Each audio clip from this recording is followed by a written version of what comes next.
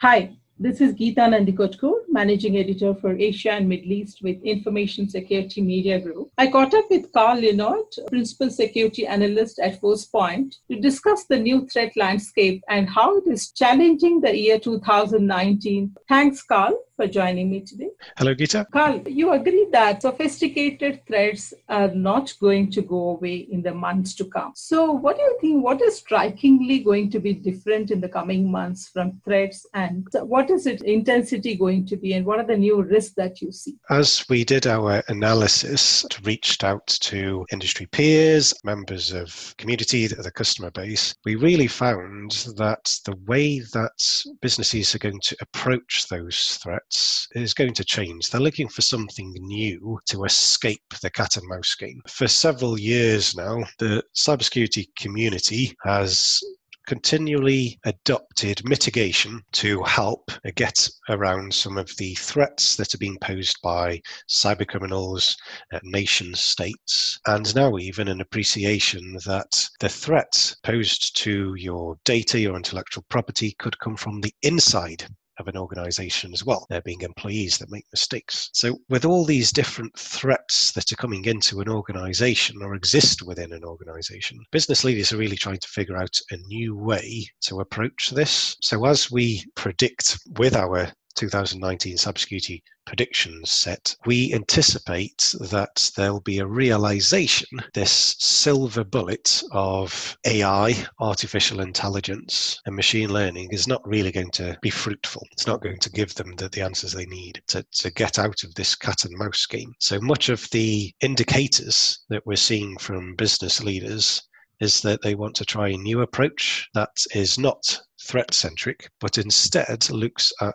the behavior of those pieces of malware, of those insiders, those employees within organizations, and especially so if credentials compromised, taken over by an external attacker. It's really difficult to do behind the scenes, but if you've got the technology in place as a user of that technology, you can really identify some interesting anomalies. You can see when something needs further investigation. That will hopefully allow you to best mitigate from these threats. So really what we're seeing is that whilst the threats will continue and will be ever more sophisticated, there will continue to be 0 days. There will continue to be new ways to bypass authentication methods, new ways to get around sandboxes. So the mitigation method will abstract from all of that. And if you can look at what's happening in your environment, then you're in a better position to start protecting it. Okay, you mentioned that artificial intelligence and machine learning is not really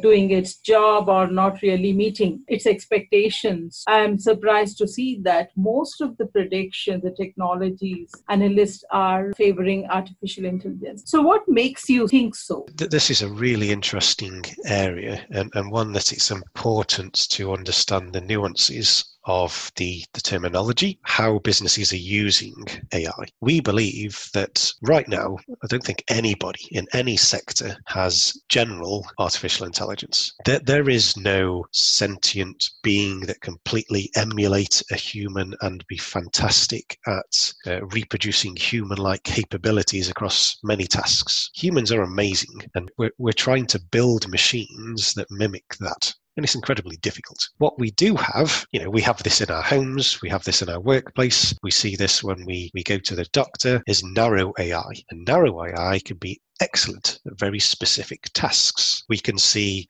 self-driving cars, image recognition. They can make a distinction between different humans, bicycles and cars, and all of that can plug in to achieve the task of autonomously navigating a car through a street. These are working very well on the whole. And in healthcare, we've got these really smart systems that allow your doctor to diagnose illness based off of various inputs, because of all of this trained materials knowledge has been input into the system. What we haven't got, though, is within cybersecurity realm, that degree of achievement. And much of the time, there's a whole lot of ground management by humans of choosing the right algorithms, training the algorithms, even choosing the correct data to use to train those algorithms, and then having to understand the output of those algorithms and then to do something about it. There is no AI in cybersecurity. What we really have is machine learning.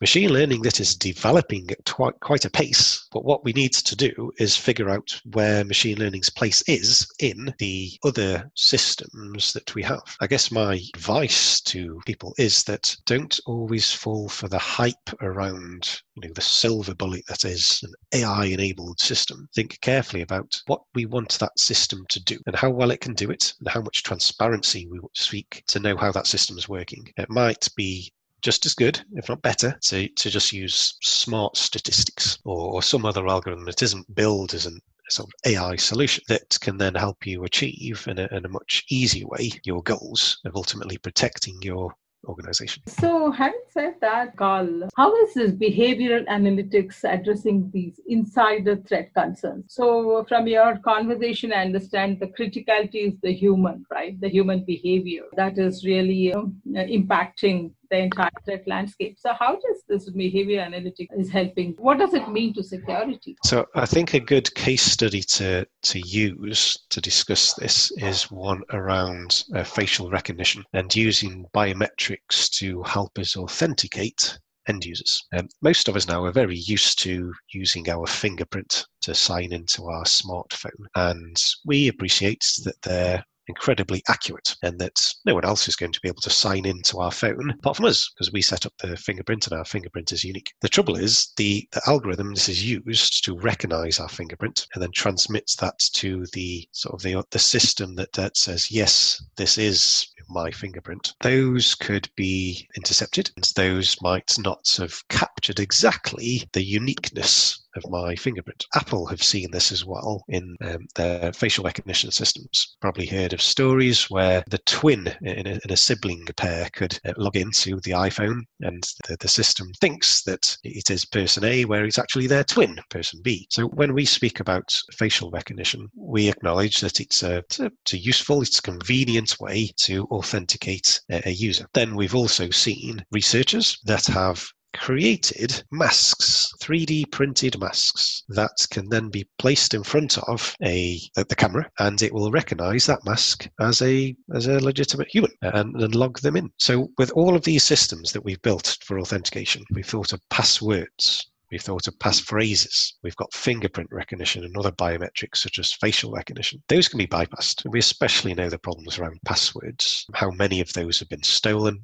and are made available online. What would be better is that let's assume that our authentication mechanisms can be bypassed. How do we know that the person logged in is really the person that we think it is? Well, let's look at what they're doing on the system. Let's look at how their machine is now behaving. Let's look at how they're interacting with data on the system, how they're interacting with confidential information on the system. If those data interactions, if their movements around the network, if they start running different applications on their laptops, their phones, their desktops, different applications in the cloud that are unusual, maybe it isn't the person that we think it is. So that's where it's really useful to look at behavior in a response to realizing that authentication mechanisms can be bypassed, the protection mechanisms can be bypassed.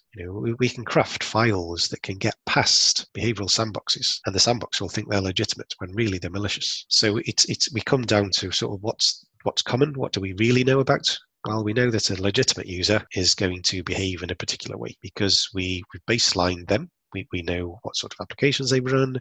We know how they sort of type their password every day. And if that changes, let's go and look into that further. Okay, with this, do you think the obvious malicious behavior will be detected faster? Absolutely. Once you understand what normal looks like and the system understands how individuals behave, how groups of individuals behave, for example, they know what the marketing team normally do. It understands how sales perhaps interact with cloud applications to build out their monthly reports. It's learned what good is. So when something bad happens, we can stop that. Even better, we can have that behavioral knowledge interacting with the policy enforcement. So imagine a system where the behavioral analytics spots that something is unusual and nefarious and malicious. So let's quickly adjust the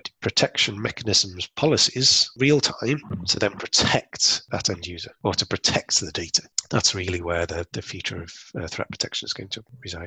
Okay. So against this backdrop, Carl, so how are these practitioners leveraging this? How are they using cross-leveraging technology and process intelligence to build these behavioral models? So the good thing is that we can look at multiple attributes within a system whilst maintaining the privacy of the individual that's interacting with that system. We can build out a set of attributes such as which applications are currently running in the background most of the time, even down to when an individual normally looks onto the system. And we can accommodate for anomalies. Imagine that someone's working on a project and the deadline is coming up, and they might be working extra hours to make sure that project is completed on time to a high standard, etc. But what we can do is to see when the behavior is notably different to what we've ever seen before, and we can flag this up as an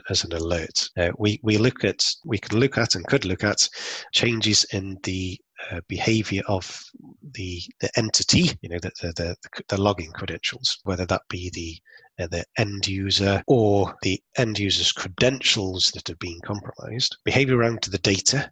What sort of data is accessed? Where is it moved to? Is it now sort of still residing in the local country of origin, or has it moved to a website outside of that typical local jurisdiction? Is it now still using that German website or Indian website, or is it now moved elsewhere? And also the system. So as I mentioned, the applications that are running on the system, when that system normally boots up, when it closes down, when there's a login event, when different tools are executed, and we can build a picture of what that looks like typically within an organization, within the department, within the individual's accounts. And what happens is an alert can be generated that the user of the system, so that's the IT security analyst, can then look into that further. As I mentioned, better still, you can have that risk mitigated straight away by having that intelligence sent to adjust the policies so that